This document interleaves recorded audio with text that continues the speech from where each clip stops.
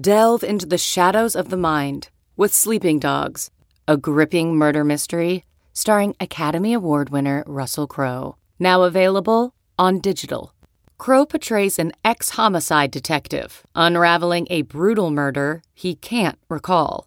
Uncovering secrets from his past, he learns a chilling truth. It's best to let sleeping dogs lie. Visit sleepingdogsmovie.com/Wondery to watch Sleeping Dogs, now on digital. That's sleepingdogsmovie.com/Wondery. We'd like to take a second to thank our sponsor, Mouser Electronics.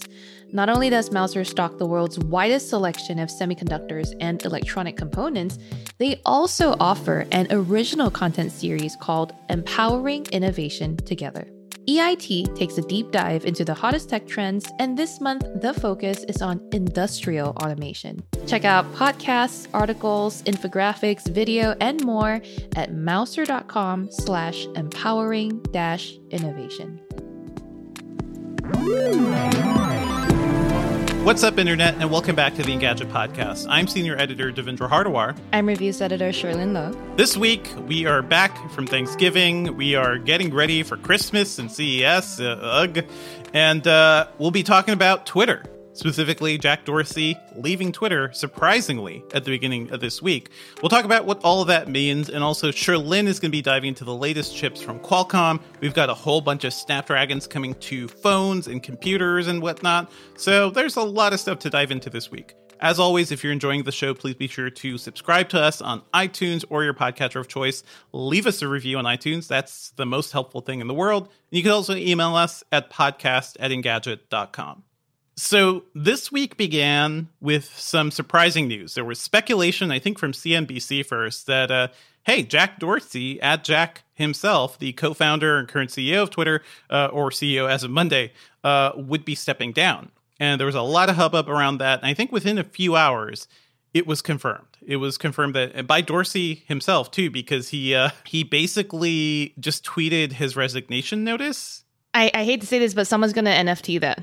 So go ahead. I mean, it's going to be him because he also NFT'd the very first tweet, right? I think that was him. Yep. But he tweeted, not sure anyone has heard, but I resigned from Twitter.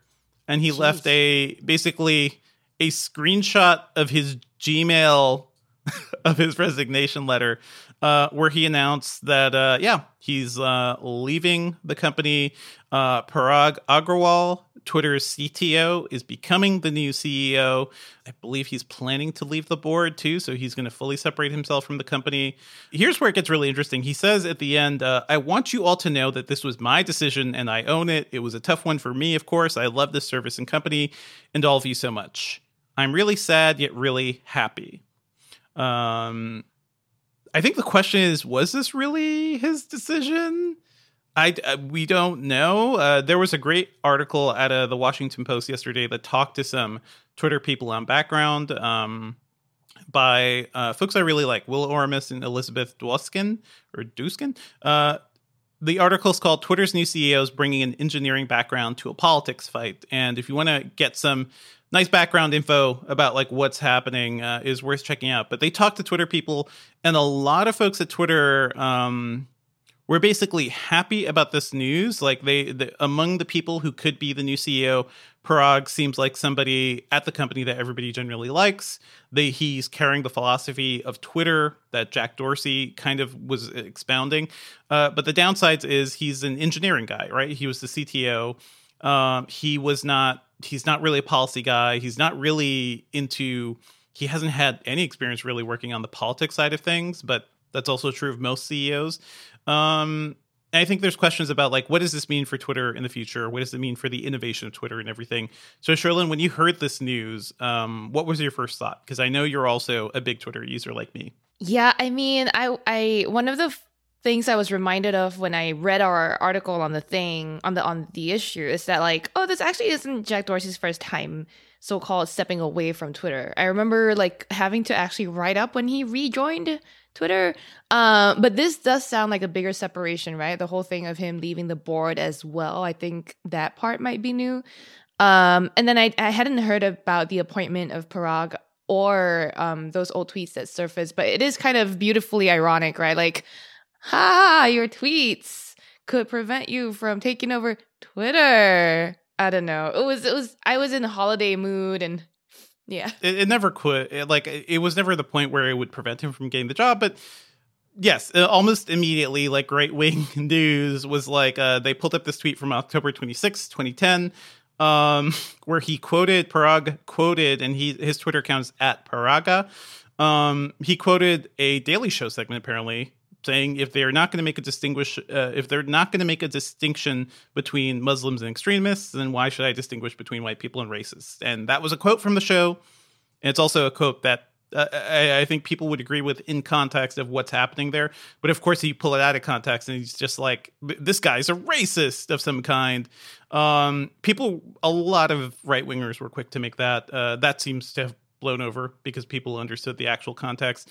But it's an interesting thing to see him even post, even back in 2010, right? Because it's like, I can't imagine Jack Dorsey, the guy who kind of leans more on the libertarian bent, and I don't think has really come down on any real social justice issues very strongly, would tweet something like that. You know, maybe he would give it a like, but I don't think he would actually post it.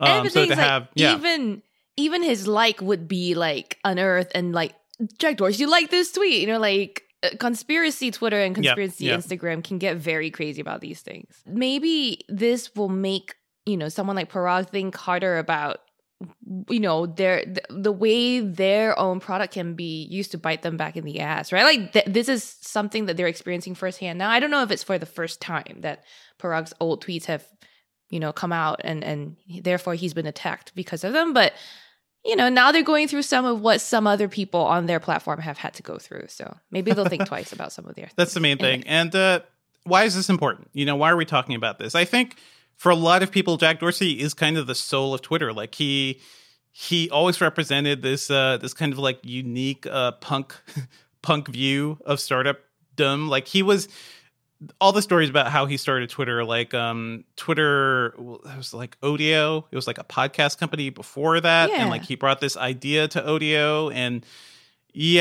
and he was basically just like a young coder who was not really tied to any company, like just a young kid trying to make his life in San Francisco. And this thing kind of came about.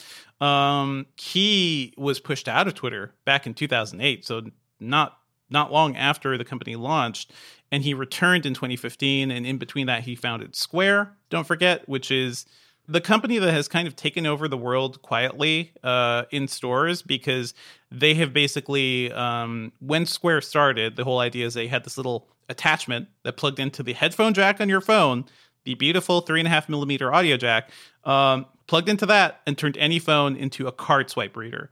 Pre-Square, that stuff was really hard. And going into a store, like there was that point in the late 2000s where it's like, do you take cards? You can look at the register. And, I remember asking that question. Yeah. And you look at the register and it's like, okay, how old is this? Do they have a point of sale system that takes credit cards? It was really hard to tell. Square made it so that people could do this stuff. Like people at flea markets could just let you swipe and buy something, and then transition to the point where I was actually covering a bunch of this weirdly.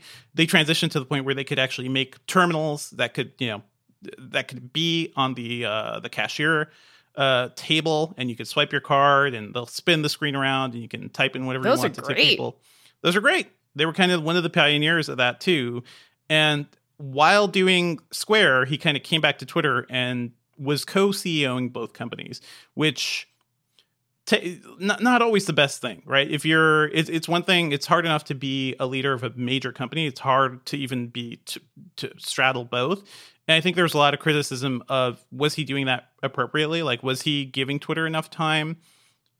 Any thoughts on that, Sherlyn? Because I know you're a big Twitter user and you followed social media for a while too. So that thing that you said, and I think the potential implications of this, right, is what kind of a leader is Parag going to be? Because Jack Dorsey, you know, has so far managed to stay resistant, managed to be like not rock the boat too much. Now, I do think that, you know, co-CEOing those two big companies probably would have stretched him pretty thin, and probably has, right? Like, imagine during the pandemic, the people's reliance on Twitter was huge, but people's reliance on Square, especially small businesses, probably grew too. So I mean, that's one thing where like interesting choice that he made to pick Square, I guess, and his other interests over Twitter. But that wasn't a choice. They pushed him out earlier on too. Like he wanted to stay on Twitter. Yes, he said he did say that this is his own decision, right? I'm talking 2008. I'm talking 2008. They kicked him out.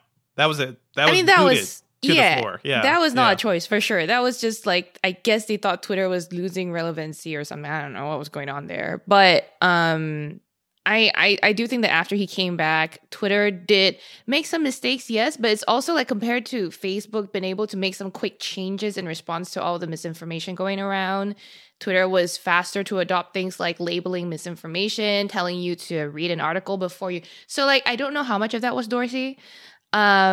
But I do think that he has a style that seems a bit more independent, a bit more, middle ground than some of the other social networks we've been like covering in the past years. He does seem like Twitter under Dorsey seemed less conservative, certainly than Facebook, right? Because they put up those article alerts.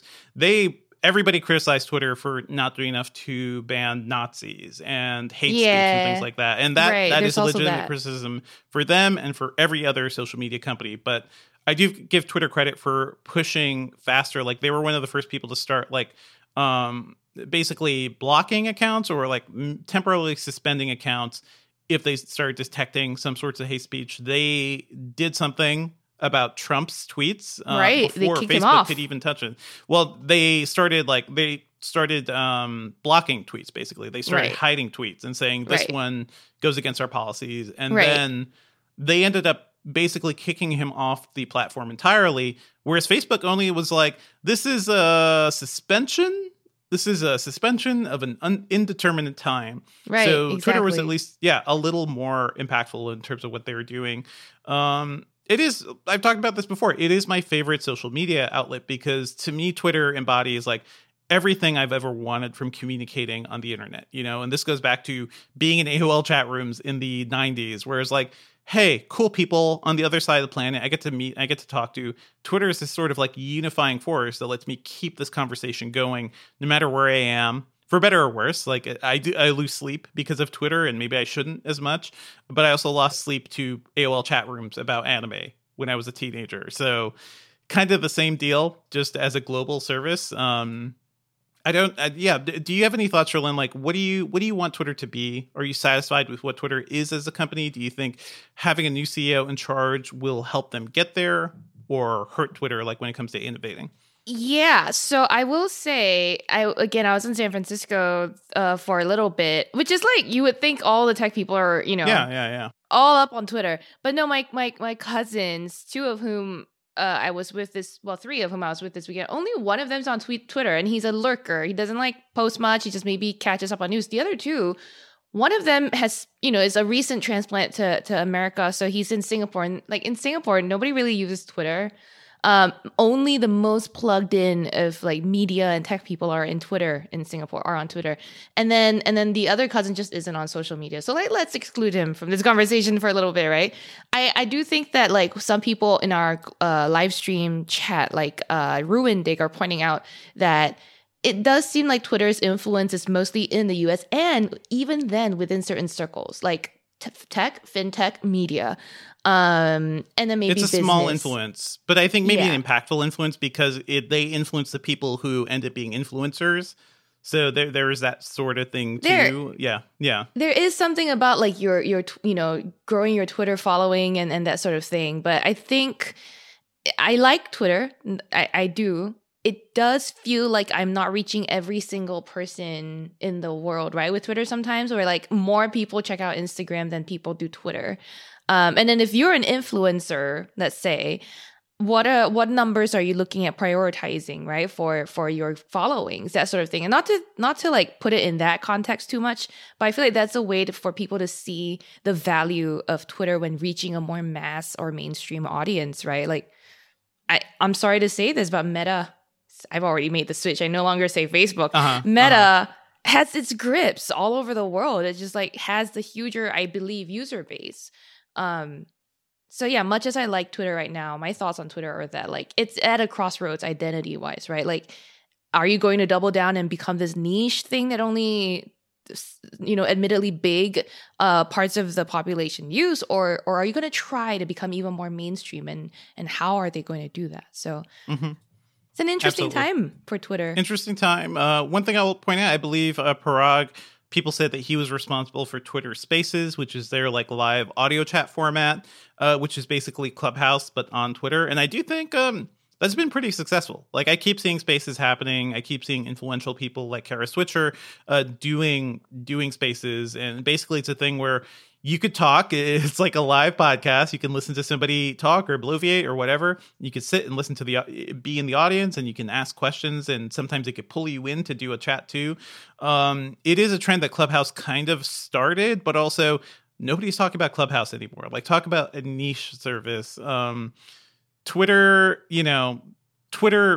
basically being the platform for media influencers, having a function like that, I think was really smart. It's been really successful for them. So maybe that's a sign that Parag and other people at Twitter are still looking at different ways of doing things. They recently launched Twitter Blue, which we talked about, which is you pay a small fee and you get some new features, like delayed tweets so that you can edit them before they're officially posted. I did Twitter Blue on the very first day, and I have to say I'm a fan. I really enjoy it because it's I don't mind spending a couple bucks a month for a service I'm on often, to have that safety net of catching a tweet before I need to fix some typos.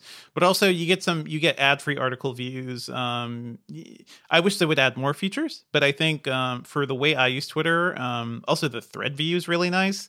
If you find, I'm somebody who keeps running into like scientists and researchers who have these dozen long tweet threads. You hit a button, right, if you have Twitter Blue, and then all of a sudden it's like a nice block of text. That stuff has been worth it to me. Are your feelings about Twitter Blue any different than when we last talked, Sherlyn? I still haven't signed up for it, so not much different. I do think Spaces and Twitter Blue are, recent developments that maybe Dorsey, I don't know how much involved he was, but if you're saying Parag was more involved in Spaces, it's one of those things that, like you said, Clubhouse is pretty dead right now, and Garrison R in our live chat has also commented that Discord killed Clubhouse, which is a good point. Like, everyone copying what Clubhouse does kind of made Clubhouse not great. And different audiences too. Like Discord is fundamentally the geeky place where you hang out, and for gamers. And I don't know if Discord killed Clubhouse. I think it's more, hey, what Clubhouse did was very easy to copy by a lot of these are popular services, So sure, Discord helped maybe kill that, and certainly Twitter Spaces. And I think Facebook has been working on something too. So, I will say, back to that point I was making about the reach of Twitter, and even globally, I believe our producer Ben might have been the one who unearthed this for us, that Pew Research says only a quarter of US adults are on Twitter, and that 97% of tweets from the US are a quarter of the people who are actually already on Twitter, which is a quarter of adults in the US. So it's like a very loud group of people. Like, we're all very active in social, some of us, right? The quarter of us that are active on Twitter, but we're also a very small percent of the population that's actually in the US. So think about that globally. It's not even that huge, but this also kind of lends us a way to expand the conversation, right? Because like, there are other platforms out there. There's just social media in general, of which, yes, Twitter is a small but kind of influential part of, because, people borrow features everywhere. We just talked about how a bunch of different services managed to kill Clubhouse. But back to the thing you were asking me about, like, I don't know, Spaces and stuff, and Twitter Blue. I feel like these are different things that Twitter is trying, right? And Twitter will continue to try these different things, I think, under Parag. I'm not sure I'm all that here for it. I also thought, let's not forget that they tried to roll out fleets. They tried to roll out voice tweets, and then, didn't do very well with voice tweets because it wasn't accessible it wasn't inclusive from the beginning. A lot of missteps that were made back then. So we'll see. I think a lot of people are still trying to figure out what Twitter is.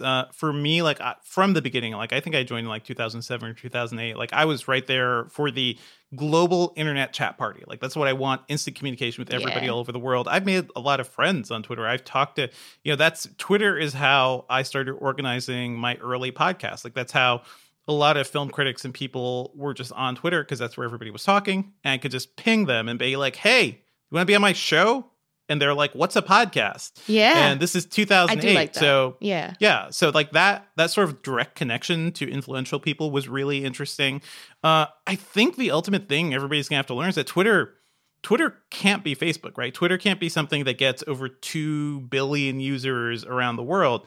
But Twitter is very good at focusing on people who in media, or people who want to be influential, or people who want to talk to each other. I think I've seen these P stats before. And I wonder, there's kind of no way to measure like how impactful are these people on Twitter, right? Like, how are these people in terms of guiding public conversation or influencing broader folks like politicians and just like public sentiment in general? There's a lot of things we can't measure. And I do feel like there's still something at the heart of Twitter that I think is really interesting. So I'm interested in seeing where it's going. Related to all this, by the way, Square went through a company renaming, just like Facebook turned into Meta. Jack Dorsey says Square is being renamed to Block. They want to focus more on the blockchain, which is like one of the many fields they're kind of looking into, because Square also they have Cash App. They have like a bunch of other things that they're kind of tied to. I wonder if this is the trend, too, of tech companies kind of just really just naming themselves to literally reflect what they're focusing on now. Because the reason Facebook turned to Meta is because Zuckerberg wants to focus on the metaverse. This seems like just a surprising copy move. It won't matter to any consumer. Like, this is not relevant to your life, but I think it is kind of funny as a move. Yeah. I like the joke tweets that came out right after. It was like, oh, just barely a few minutes after leaving Twitter or announcing that he's leaving Twitter, Jack's already been blocked. And also, just like so many other people, he has a very dramatic I'm leaving Twitter letter. Yeah. Because that is the thing you see among a lot of media personalities Some too. Personal news, star emoji. Personal news. I gotta take a Twitter break. Everybody, it'll last 1 week and you won't even notice I'm gone. So yep. Yeah, go ahead, Shirley.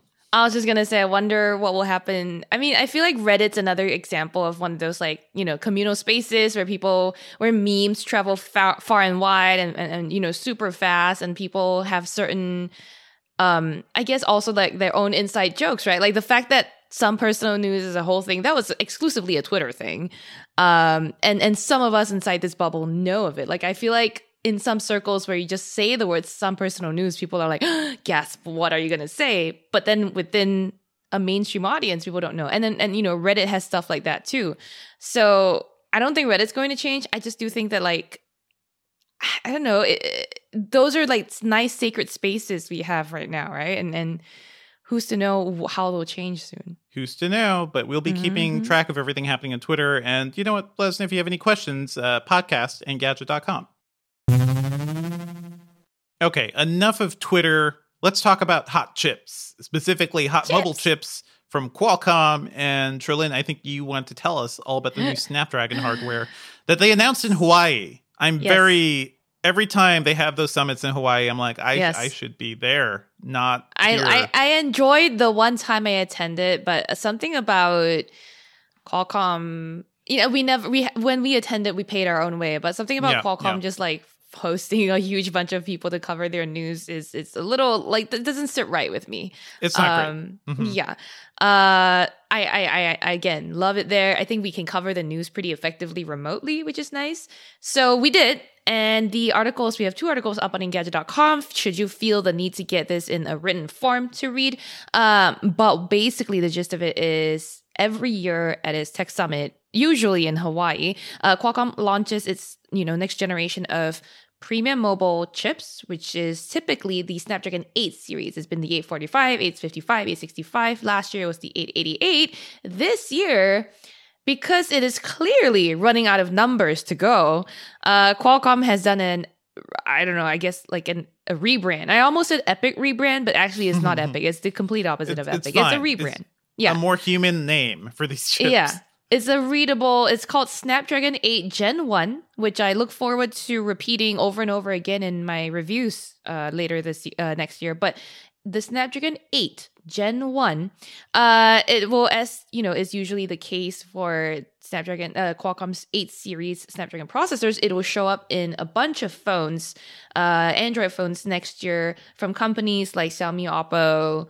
I believe some of the names listed were also Sharp, and more phone makers that we don't actually, see a lot in the US, because the market is dominated here by Apple, Samsung, and Google, who all make their own chips / use Snapdragon anyway.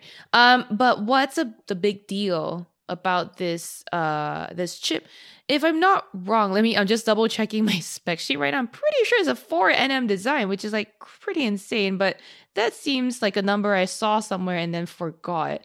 I am looking at the spec sheet now, and I feel like if they did say it was 4nm, it would be higher up. It would be higher up. Right? I mean, it would be the first thing they said.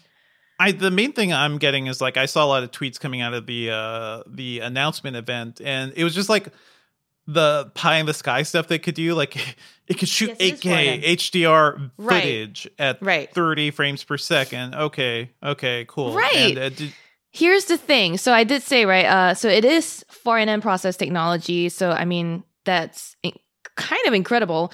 But it also, like you said, it's got an 18-bit ISP compared to 14-bit on the predecessor. And so that allows it to, capture so much more data. It's got really great capture speeds of 3.2 gigapixels per second, and like you said, 8K HDR video capture at about 30 frames per second, I believe, but I gotta double check that number. And it was already capable of doing super high res, high frame rate video before, 4K at the very least at 30 FPS, I believe.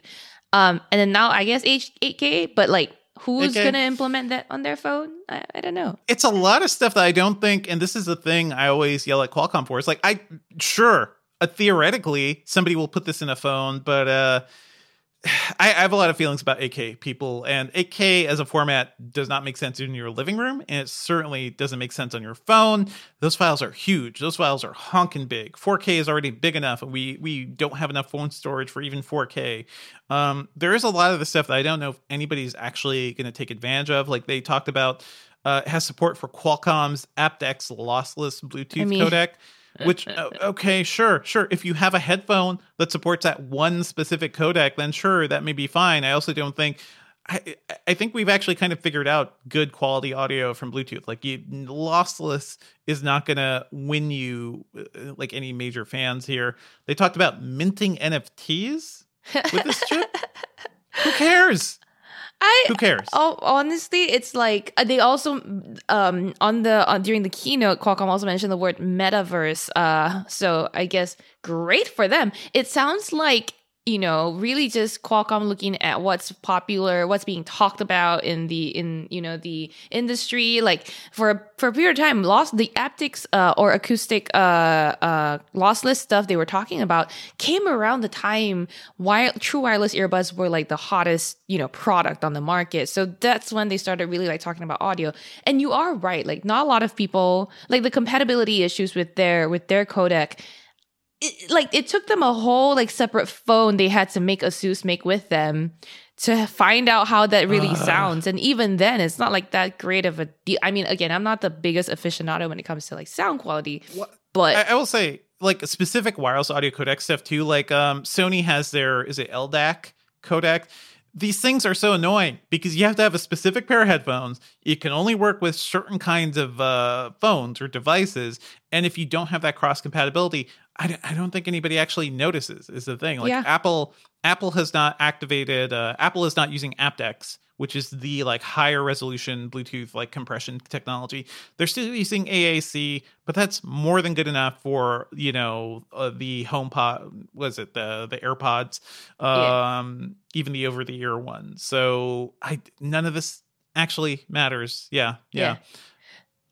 And just to quickly give people a bit more info about the Snapdragon 8 Gen 1.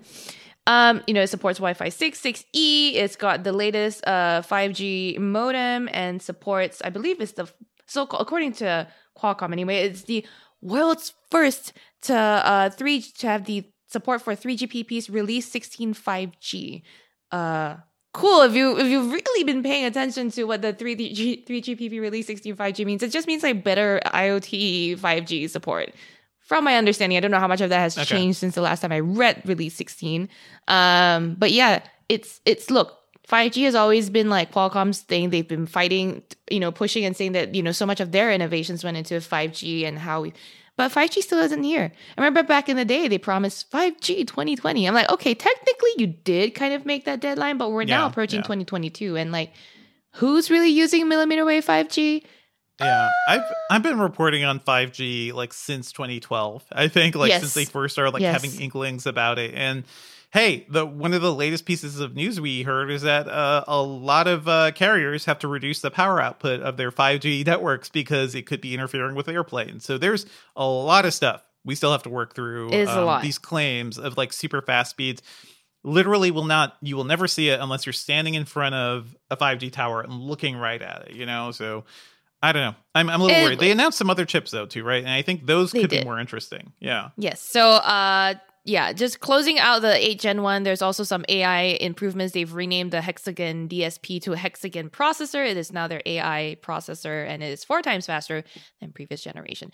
Alongside the Snapdragon 8 Gen 1, they did announce that they were teaming up with Google on some neural architecture things. I'm not going to get too much into that because that's not really what we cover.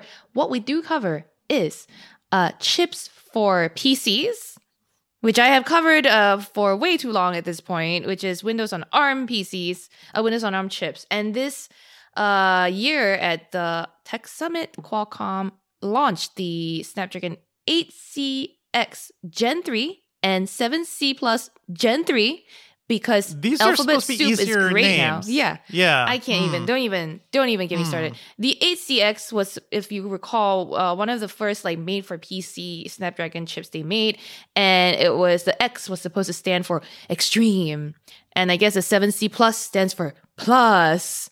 A version of the 8CX Gen 2, which was last year's model, was was kind of basically Microsoft's SQ2, which was in the Surface Pro X Gen 2 last year as well. We never really had a sense of how that performed other than still not great. Definitely not MacBook or Apple's M1 level. But with the Gen 3, it is according to Qualcomm, first 5nm PC platform. And it's designed for ultra slim and fanless laptops. So again, like things like the Surface Pro X series, I guess. And moving to a 5nm process design, along with some other optimizations, Qualcomm said that this allowed for improved CPU performance despite similar power consumption levels only. So like this thing should be faster while not being too hot / not draining your battery life. Again, I am skeptical about this because, we know that the problem with the Windows on ARM wasn't necessarily the processors. It was the software. We'll get into that some other time.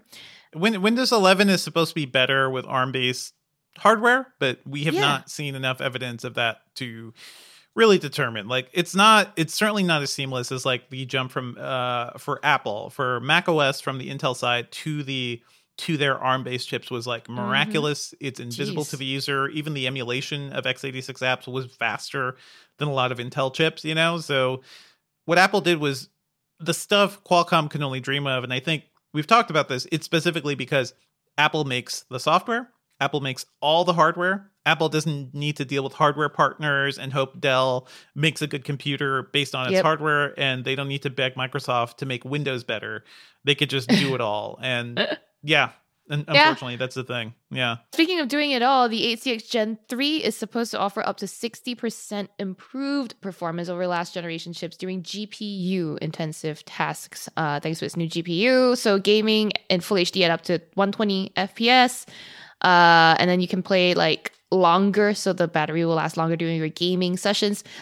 Again, great if you can find compatible games on your ARM-based PCs. Like, yes, some of them are, but like Steam just never did run on a Windows on ARM machine. So good luck with that. And then speaking of gaming, the company also announced a new chip for handheld gaming consoles, basically like Android gaming consoles. Well, they showed off this like weird Switch-like thing. Yeah. That looks like an extra. It looks like a Switch with a phone shoved in the middle of it, basically. Yeah. It looks really awkward and tall. Yeah.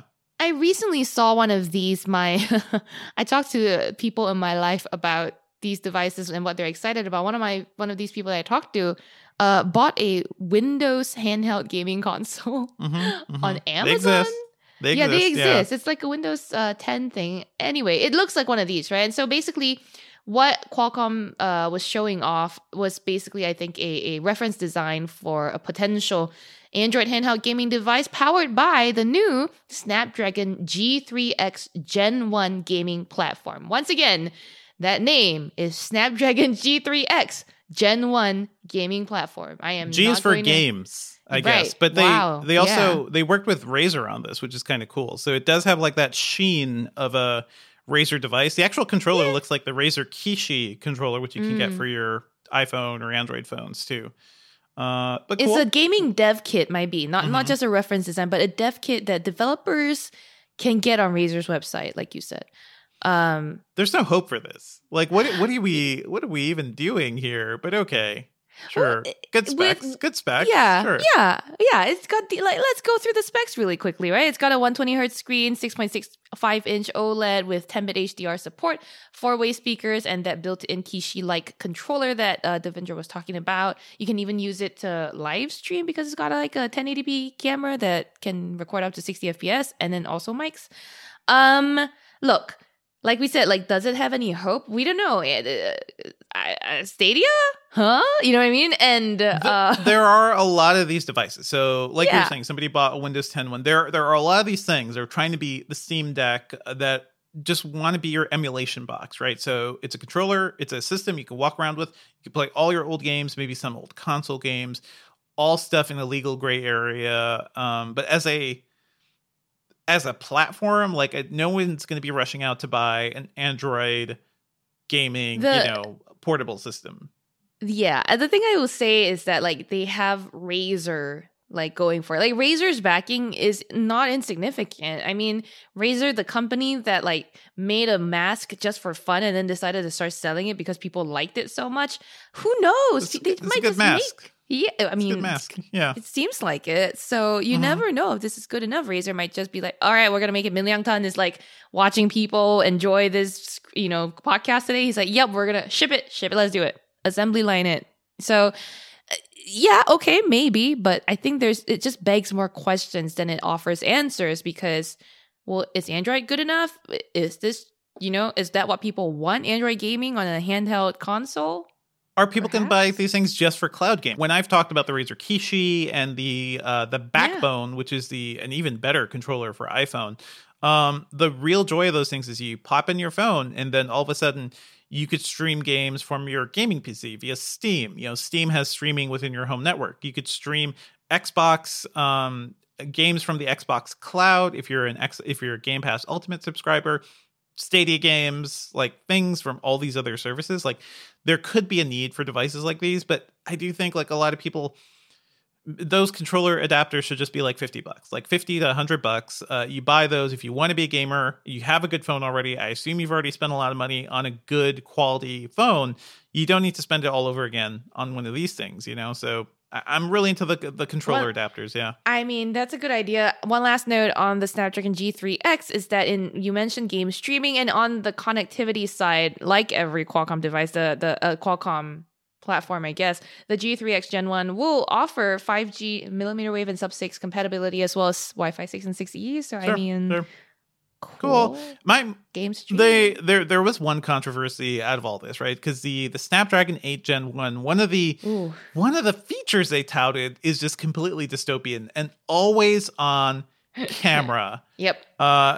So my two questions are WTH, why the hell does this exist? And also WTF, like why? Why would you do this? Oh, okay. I'll tell you the why of it, right? Which is the company why, right? The company thinks this is going to be so convenient because you can just, the phone's always looking for your face. So like whenever you want to log in, just kind of like blink, I guess. I don't know to me, it's like That's not great. I don't want my phone to A, be always watching me, B, be like, your phone's always unlocked as long as your face is within my eye shot. I'm just like, no, that's completely against the point. I just bring back the fingerprint sensor. I don't care. But that's what they're saying is that it's convenient. It will let you wake and unlock your phone without, picking it up or like unlocking it or pressing a button first. And then also instantly lock when it knows your face isn't around. Which that could be okay, cool. for that could one be I cool. kind of get. Yeah. But no. I mean, the good news is that like not every Snapdragon feature has to be employed or adopted by OEMs in their phones. So thankfully, we're probably not going to see it given the backlash so far. Yeah. But man, is you good with a phone that's always looking for your face, Devindra? Yeah, I mean that is how Face ID technically works. Like if you're holding up, if your phone is on your table and you like tap it or something, it gets enough of a glimpse of your face, it'll unlock. I do kind of get a sense that Qualcomm, Apple and Qualcomm always go back and forth in terms of features. So I think they're trying to like outdo what Face ID does. Are they only talking about this for the front facing camera? Because I do think rear facing. That's what it sounds like. So rear facing, I can also imagine like somebody's going to think about like what you could do with a rear facing, always on camera sensor. Battery life is certainly going to take a big hit, but it could be cool. It's just one of those things where I don't know if you're actually solving the problem here, guys, or at least like trigger that thing. You could trigger it faster if I pick up my phone or if I jiggle the phone or something and then it looks for my face. Like there are a lot of ways you could deal with this. I don't know what they specifically mean by always on, but it's certainly you're not helping. You're not fixing anything here, guys. You're just trying to chase Apple. Yeah. I do think that if you want to chase Apple, give us a good Face ID, alternative on Android, like something that's a good IR camera or a depth camera, like something that takes more data than just a face picture to unlock your phones, like that. I mean, I'm sure there's some out there, but with the Samsung Note series, when that went away because they decided to do a punch hole or pinhole camera, that went away. Like, I want it back. Bring it back. Come on. My question for you, Sherlyn, like as we wrap up this side, do you think like these new chips, obviously they'll be in the next, powerful Android phones and those things are going to sell like hotcakes. Like that's a given. But do you think anything Qualcomm is doing is going to help PCs like notebooks or any of these other kinds of devices? Because I think, man, Apple is just off to a running start here. They are on their second generation M1 chips. They've proved that they could make these things incredibly powerful. Intel, AMD are racing to catch up. Qualcomm is in the best place to do a powerful mobile chip. Do you think they're going to get to the point or do something interesting in 2022 with this hardware? I do think they've already been trying their best, right, to make a good chip. It is really their struggle comes with like making Microsoft's thing work on its Windows on ARM thing. God. So they have been part of the players like pushing Microsoft to do better. And I think Microsoft finally gets the point at this juncture in the game. They're like, oh, look what Apple did. I guess we should step up our game. I feel like 2022 is going to be the year we see like improvements to Windows on ARM. How significant they'll be, I'm not entirely sure, but I don't think that we can, solely blame Qualcomm for that. Meanwhile, for these handheld gaming chips for Android, I do think we're going to see at least some other company try, right? I think Qualcomm, one of the things that it's had going for it for so long is its partner relationships.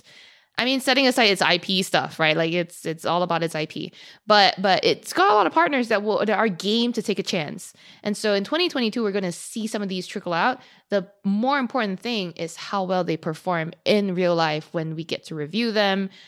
And if they're good, great. If not, then I feel like Qualcomm, it's really on its last few legs to try to remain relevant because we are seeing such intense competition across the chip industry. So do you think they're in danger of being acquired or something too? Because that was NVIDIA announced, was it last year or earlier this year? They were trying to acquire ARM. So they're going to, and I know British regulators are trying to put a stop to that, but that was a big move to be like, hey, we were just going to buy the company that everybody, takes their designs and builds chips off of that design. Yeah. Qualcomm, it seems like somebody could snap up Qualcomm easily. Yeah. Mm-hmm. They could, but Qualcomm's pretty huge. Yeah. I will say like on the ladder, you've got like, you still got MediaTek below Qualcomm, and MediaTek, let's not forget, also had an event in Laguna Beach last week or 2 weeks ago. which, okay, Yeah. cool.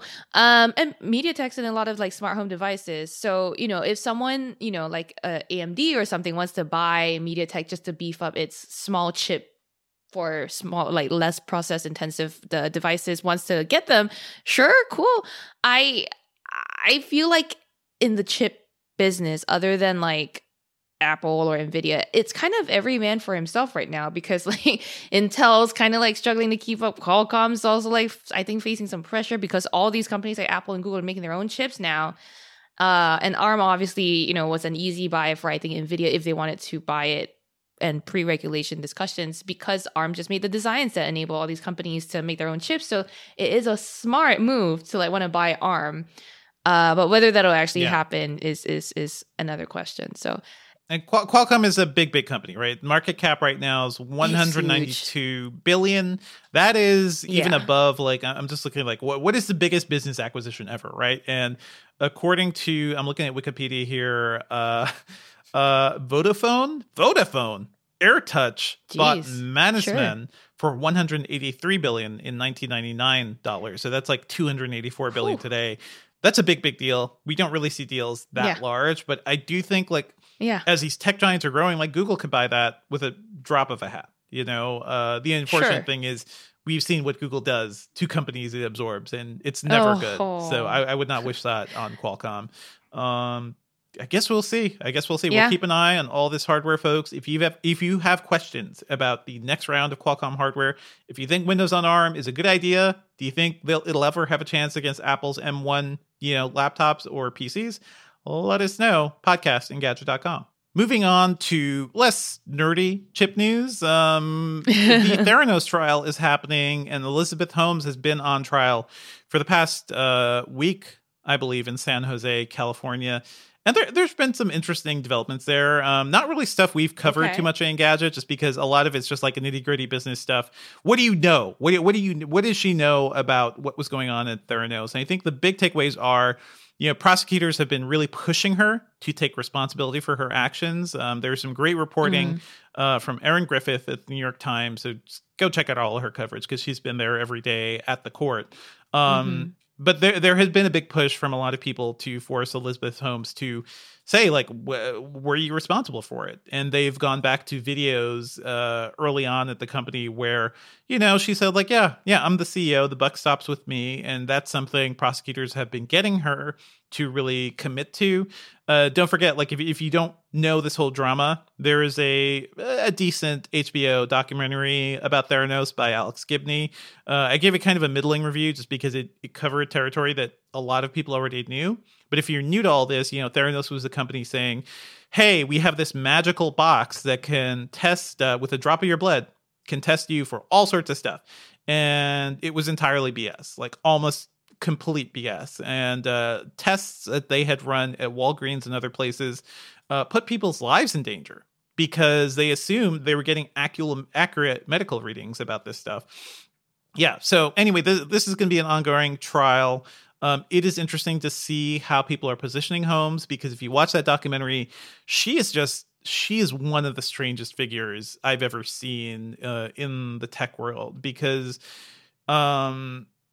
she is somebody who is clearly trying to imitate Steve Jobs, like right down to the black turtleneck, but also to the like trying to create this sense of what do they call it? The magical field. People would say Steve Jobs had this reality distortion field about him, right? Like he could talk about anything and people would be like, yes, tell me more. You're a genius. I will do whatever you say. Wow. And that's how he convinced the world to buy iMacs and to buy iPods and even the iPhone, like positioning technology as this thing that will change your life. He was so good at that. Even when people were really skeptical, she was apparently very good at that too when it came to getting investors and getting people on board with her. And I think that was a part of like what led to her success. There's also this really weird story that I'm not going to get too into here, but at one point during her testimony, she said that her former boyfriend Ramesh Sunny Balwani, her number 2 at Forbes, had also like mentally and physically abused her. And that's stuff they will have to talk about. That's stuff they will have to dive into. Part of me wonders like that that is a really interesting case to put for your defense, to be like, hey, I'm just a poor innocent girl, and this older man completely manipulated me. I think both could be true, but we don't know. And I don't want to get to that. That's just really weird and iffy. But I think among the things, like among the gossip coming out of this trial, which is really, this trial is a fodder for like gossip in Silicon Valley. It was really weird and interesting to see. Do you have any feelings about this, Sherlyn? Like there's been a lot of talk about this trial and what it means. Are we being too mean to women CEOs? And I don't think that was the case. She lied. She lied and messed up. I remember this case specifically for how messed up it was. Like, yeah, it was like she didn't come under fire because she was a likable woman CEO who was about to be very, very successful. Or even she came under fire for all that crap stuff. The thing that happens is people are like, oh, this woman is too hard on her employees, therefore we will cancel her. And that's the away CEO. You know what I mean? Like that's a whole other So that's a different issue. This is a clear-cut case of like wrongdoing, and I think I understand that, you know, life can get very hard to handle when you're in an abusive relationship because, you know, you're kind of like one-track minded in that sort of situation. But I think also at some point when you're far enough away from the issue, you kind of have to own up and take some responsibility, at least some. You don't have to take all. Just be like, yeah, I was a shithead. I was wrong. I feel like that's one of the most powerful things people can do for themselves.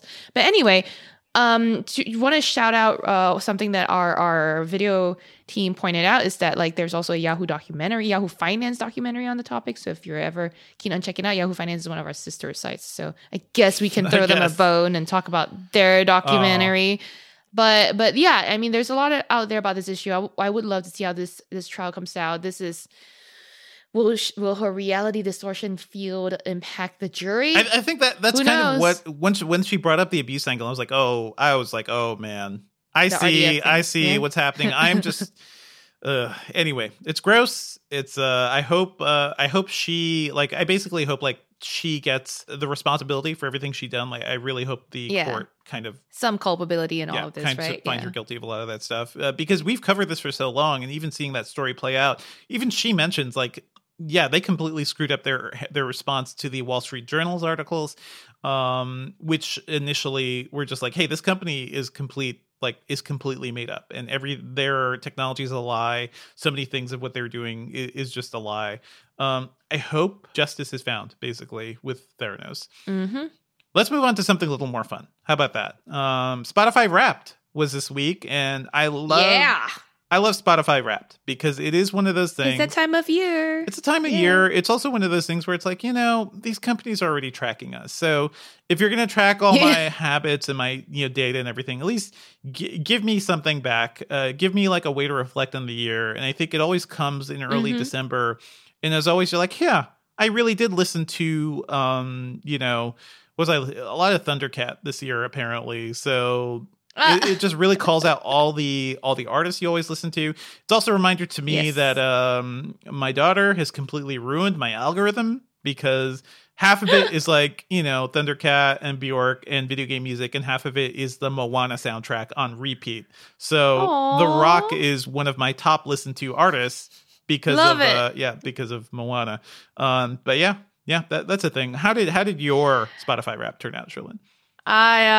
This year I should surprise no one that I listen to a lot of K-pop, and my top artist was G-Idol. For those of you who are K-pop fans, G-Idol is also people who are part of KDA, which is the League of Legends virtual band. So I'm very proud of myself right now. But also I kind of like seeing how I was very surprised that the top song I listened to, or one of my top artists, was Doja Cat, which that makes sense. That checks out. Pretty pleased with myself again. Yeah, she's a good. Love her music. Did you get anything weird and her videos among your list? Because I wonder, do you ever listen to the Cooking Mama soundtrack? I wonder if you'd even get the title music just on repeat over and over again or something. I do listen to some weird music, but thankfully, I listen to I spam so much of my other music that I like a lot that they don't make it into my top. The occasional odd music that I listen to doesn't make it into my top 10 easy. But I will say my favorite podcast on Spotify is the Engadget podcast because I love listening to the sound of my voice. Apparently, probably also the only thing you're subscribed to on Spotify. That is true. Hey, listener or viewer, if the Engadget podcast is on your Spotify Wrapped, can you please take a screenshot and share it Tell with us the amount of time. at Engadget? Share it on Twitter. Yeah, we'll see.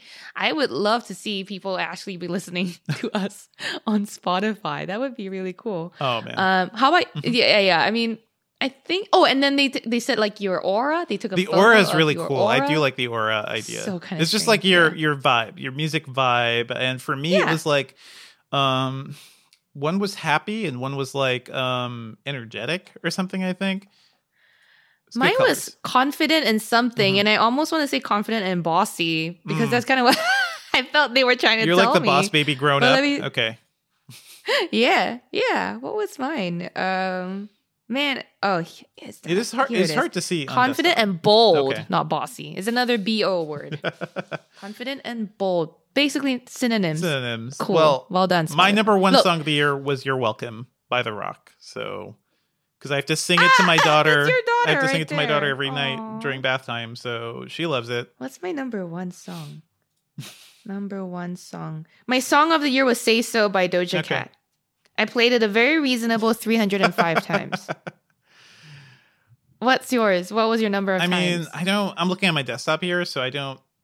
The desktop experience is not as good. Like they do a really cool like mobile card thing. Mm-hmm. Yeah. Mm-hmm. So can I just say that like, look, I had fun with the Spotify Wrapped thing, but I have so many problems with the Spotify app. I love that it's available on so many platforms and works with so many devices, but like, sort your shit out, Spotify.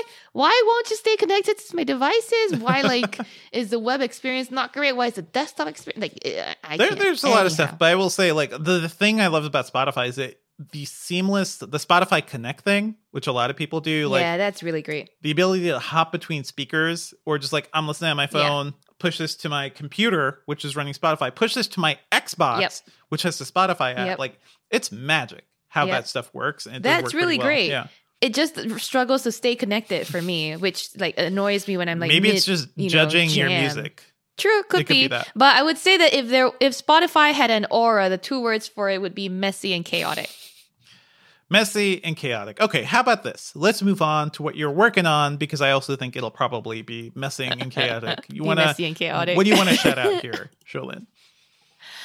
I continue to work on year-end stuff. I am, like I said, working on an accessibility report that, recaps some of the biggest developments in assistive tech. So if you have any ideas, if something caught your eye this year that you thought I might, pay attention to, feel free to send it our way at podcast@engadget.com. Other things I would love for you guys to send us is more year-end coverage for us, including the best and worst gadgets or products of the year. How about no more year-end winners coverage? And losers in tech.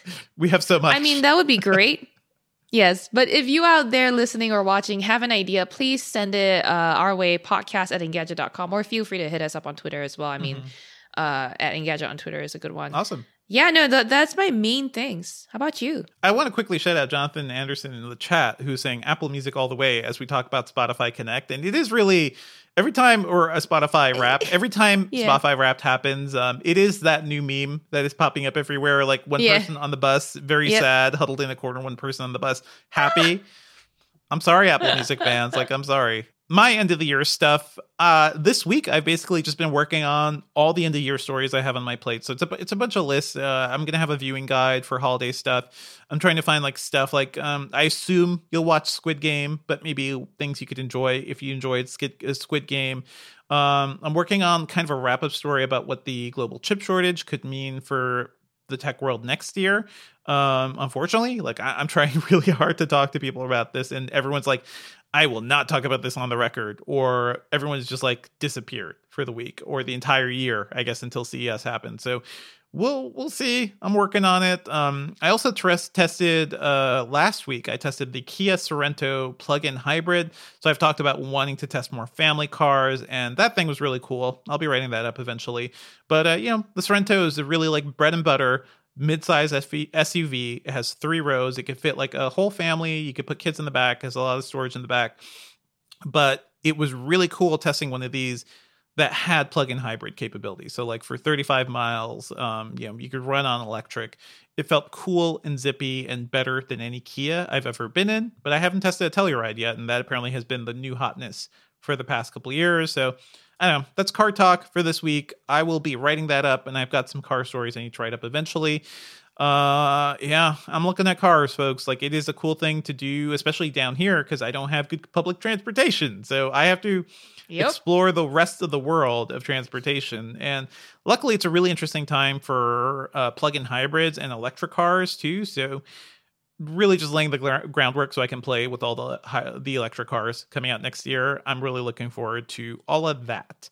Let's move on to our pop culture picks. And I really want to talk with you about the thing you're highlighting, Sherlyn, which is M. Night Shyamalan's Old.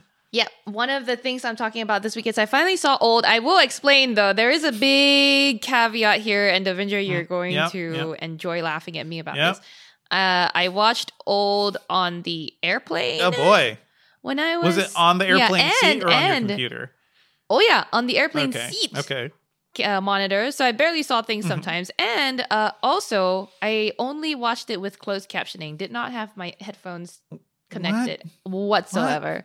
So that was great. I mean, you just watched it as a silent film. Okay. Yeah. Yeah, exactly. Silent film. And I think the experience of this movie without the sound is going to be quite different from it with, right? Yeah. But I got the gist of it. I enjoyed it. I think that it could be a lot more existential. I think a lot of the reviews I read about it were correct. Like, I think M. Night Shyamalan tries to do a little... If it ended 10 minutes earlier, I think it would have been, like, very good. Like, much better. Yeah. I don't mind the reveal so much. Like, I'm fine with it. It's, like, sure, it's a deviation from the comic in a huge way. But my bigger issue was, like, how deliberate some of the filming was. Like, look... I came here, I know the premise of this show. I don't need you to like spend 5 whole minutes revealing to me that the kid's aged. Like, I'm like, no, you don't have to show me just a piece of his hand. I'm good. I know he's grown up. Like, just show me him already. But you're like when the magician is trying to like build up a reveal for a magic trick. You're like, just show me the rabbit. Show me the whole thing. Well, like... Especially when it's something I already know. Surprised me in some other way. I think they're like one of the characters was very surprising. I actually really enjoyed how that turned out. Is it okay to spoil? It's the Christy character, the young hot woman. Yeah, I'm not going to spoil it. I'm just going to be like that. The way that character turned out was very cool. There's a lot of things. I really enjoyed this movie. I do recommend listening to it with sound, but also is the best thing about it are the visuals, like the way he moves the camera, and certainly like that's gorgeous, interesting to watch this as a silent movie because it's still a good looking movie. But I focus only on the visuals. The sound design, the score and everything, I think kind of really adds to it. But this is a fun movie. I really enjoyed it. Like, I know a lot of people were hating on it, but I enjoyed a lot of aspects of this. I mean, I did too. And I have rewatched it already, and I will be rewatching with sound when I can. But my actual recommendation, because since we've already talked about Old on this show before, my actual recommendation is Hellbound on Netflix. Hellbound, yeah. It is a Korean TV show. And there are a lot. I mean, it got a lot of very prominent placement a while ago, and it's from the Train to Busan guy too, so that's interesting. So the CG and the effects of this are kind of strange. I wasn't super into that, but as is the case with a lot of good like Korean TV shows lately, this has great storyline, like great acting. It's got this building up this mythos that is very interesting, and it's got your favorite type of character, Dev. The struggling police person or the family man who's like just trying to make ends meet, that sort of thing. Which was also in Train to Busan too. Like those characters in Train to Busan were all those archetypes. Yeah. It was a mix, right? There was like one guy who's a finance guy in Train to Busan. Anyhow, if you're looking for something to watch after Squid Game that's a little more into the horror path and less into the like I don't know, Squid Game's kind of more sci-fi. I don't know, it's kind of horror too. Squid Game, it's just like not K-drama. It's not your standard K-drama. That's cool. Hellbound was a good one. Yes, go ahead. I've got a bunch of stuff, but since you brought up Hellbound, I just want to quickly shout out Dr. Brain on Apple TV Plus, which is it's a Korean like psychological thriller. I actually think you'd be into this one, Trillian, because it's by Kim Ji-woon. I might have seen it already, Dr. Brain. Well, it's like it just started airing a couple weeks ago, but it's by Kim Ji-woon, who's done some incredible films like what was it, The Good, the Bad, and the Weird. He also did I Saw the Devil, which is one of the most messed up movies I've ever seen, like just truly messed up. So like he is really into the like Korean extreme cinema stuff. And this Dr. Brain is a show about a guy who's basically absorbing people's minds, and the line between his reality and, you know, the brains he absorbs starts to deteriorate. So it is worth checking out. It's a lot of fun. I've been digging that. It's on Apple TV Plus. So yeah, I haven't seen it yet, and it looks intriguing. The doctor show that's Korean that I thought I saw was another doctor show, but if you watch K-dramas, you know what I'm talking about. For sure. Anyway, another thing I think you'd really enjoy, Sherlyn, I think is good for anybody. Sometimes I just want a nice action movie. I want a nice, like, solid action movie with people I love. So I want to shout out Raging Fire, the last film by Benny Chan. It stars Donnie Yen. It stars Nicholas Tse. I love Donnie Yen. It stars a lot of people I genuinely love. Oh! Yeah. Nicholas Tse, who became... Do you know the Chinese name of this? I don't know the Chinese name. I'm looking it up. I can... Yeah, it's No Fo. Okay. It's 2021, so it's a new one. Okay. It's really new. And also Benny Chan, like, hey, this is a director. You've probably seen some of his movies. Like, he's done a lot of... He did Gen X Cops in 1999. Yes. He did New Police Story. But he passed away, like, all of a sudden. In the last year, actually before this movie was released. So this is his last project. Donnie Yen plays a cop, a very straight-laced cop who's trying to, like, you know, catch these bad guys. And Nicholas Tse plays a former cop who is a bad guy. And the script is the weakest part of this movie. Like, a lot of it is just like very much Hong Kong action movies. Like, we got to stop this drug deal, which is happening tonight with these gangs. We got to stop it. But the action is really good because it's Donnie Yen, and Donnie Yen did the choreography for this. So there's some really cool stuff here. There's a chase between a motorcycle and a minivan that feels like straight up a riff on the Mission Impossible 2 motorcycle head-to-head chase. There's so much cool stuff. Good gunplay, good choreography, good fighting. Nicholas Tse is really fun in this too as the bad guy, because I didn't realize he became basically a food guy, like the Chinese equivalent of like a Food Network person, even though he's been a movie star and a pop singer and all sorts of stuff. It happens. Yeah. I can imagine. Yeah. I can imagine it does. But it's just funny, like, he's back in brooding bad guy mode here. And he's always been somebody who's fun to see. But mainly, I watch this for Donnie Yen because I love Donnie Yen so much. So this guy is never going to age. I hope he keeps working for as long as he can. You know, like, he's doing good stuff. Raging Fire, it's available to rent now on Apple TV, everywhere, basically. Everywhere you can rent movies. If you like action movies, it's a blind buy to me. It's like $12 to buy it digitally. Okay. Just get it. It's really good. And really quickly, I also just wanted to shout out The Power of the Dog, which is a new film that just hit Netflix by Jane Campion. And she's a really interesting director. She most recently has been working on the Top of the Lake TV series. And this is sort of like a revisionist Western, or like a new wave Western. Benedict Cumberbatch plays this really like misogynistic, cruel man. Like, this movie is an exploration of toxic masculinity. And this may be Benedict Cumberbatch's best role ever. So he plays this really cruel, awful guy who basically terrorizes everybody around him. And the entire movie is about basically how people respond to him. Also co-stars Jesse Plemons and Kirsten Dunst, who are really good actors I genuinely love. It's a beautiful film, but also tremendous performances. Like, there aren't shootouts, there aren't any big action scenes. It is just like people talking to each other, but the drama of it, I think, is really compelling. So check out Power of the Dog. It's on Netflix now. Well, that's it for the episode this week, everyone. Thank you as always for listening. Our theme music is by game composer Dale North. Our outro music is by our very own Terrence O'Brien. This podcast is produced by Ben Elm. You can find Devindra online at Devindra on Twitter, and I talk about movies and TV at The Filmcast at thefilmcast.com. If you want to tweet me your best GIFs of 2021, you can send them to me on Twitter at Sherlyn Low. Email us your thoughts at podcast@engadget.com. Please leave us a review on iTunes because that'll really help. And subscribe on anything that gets podcasts, including Spotify.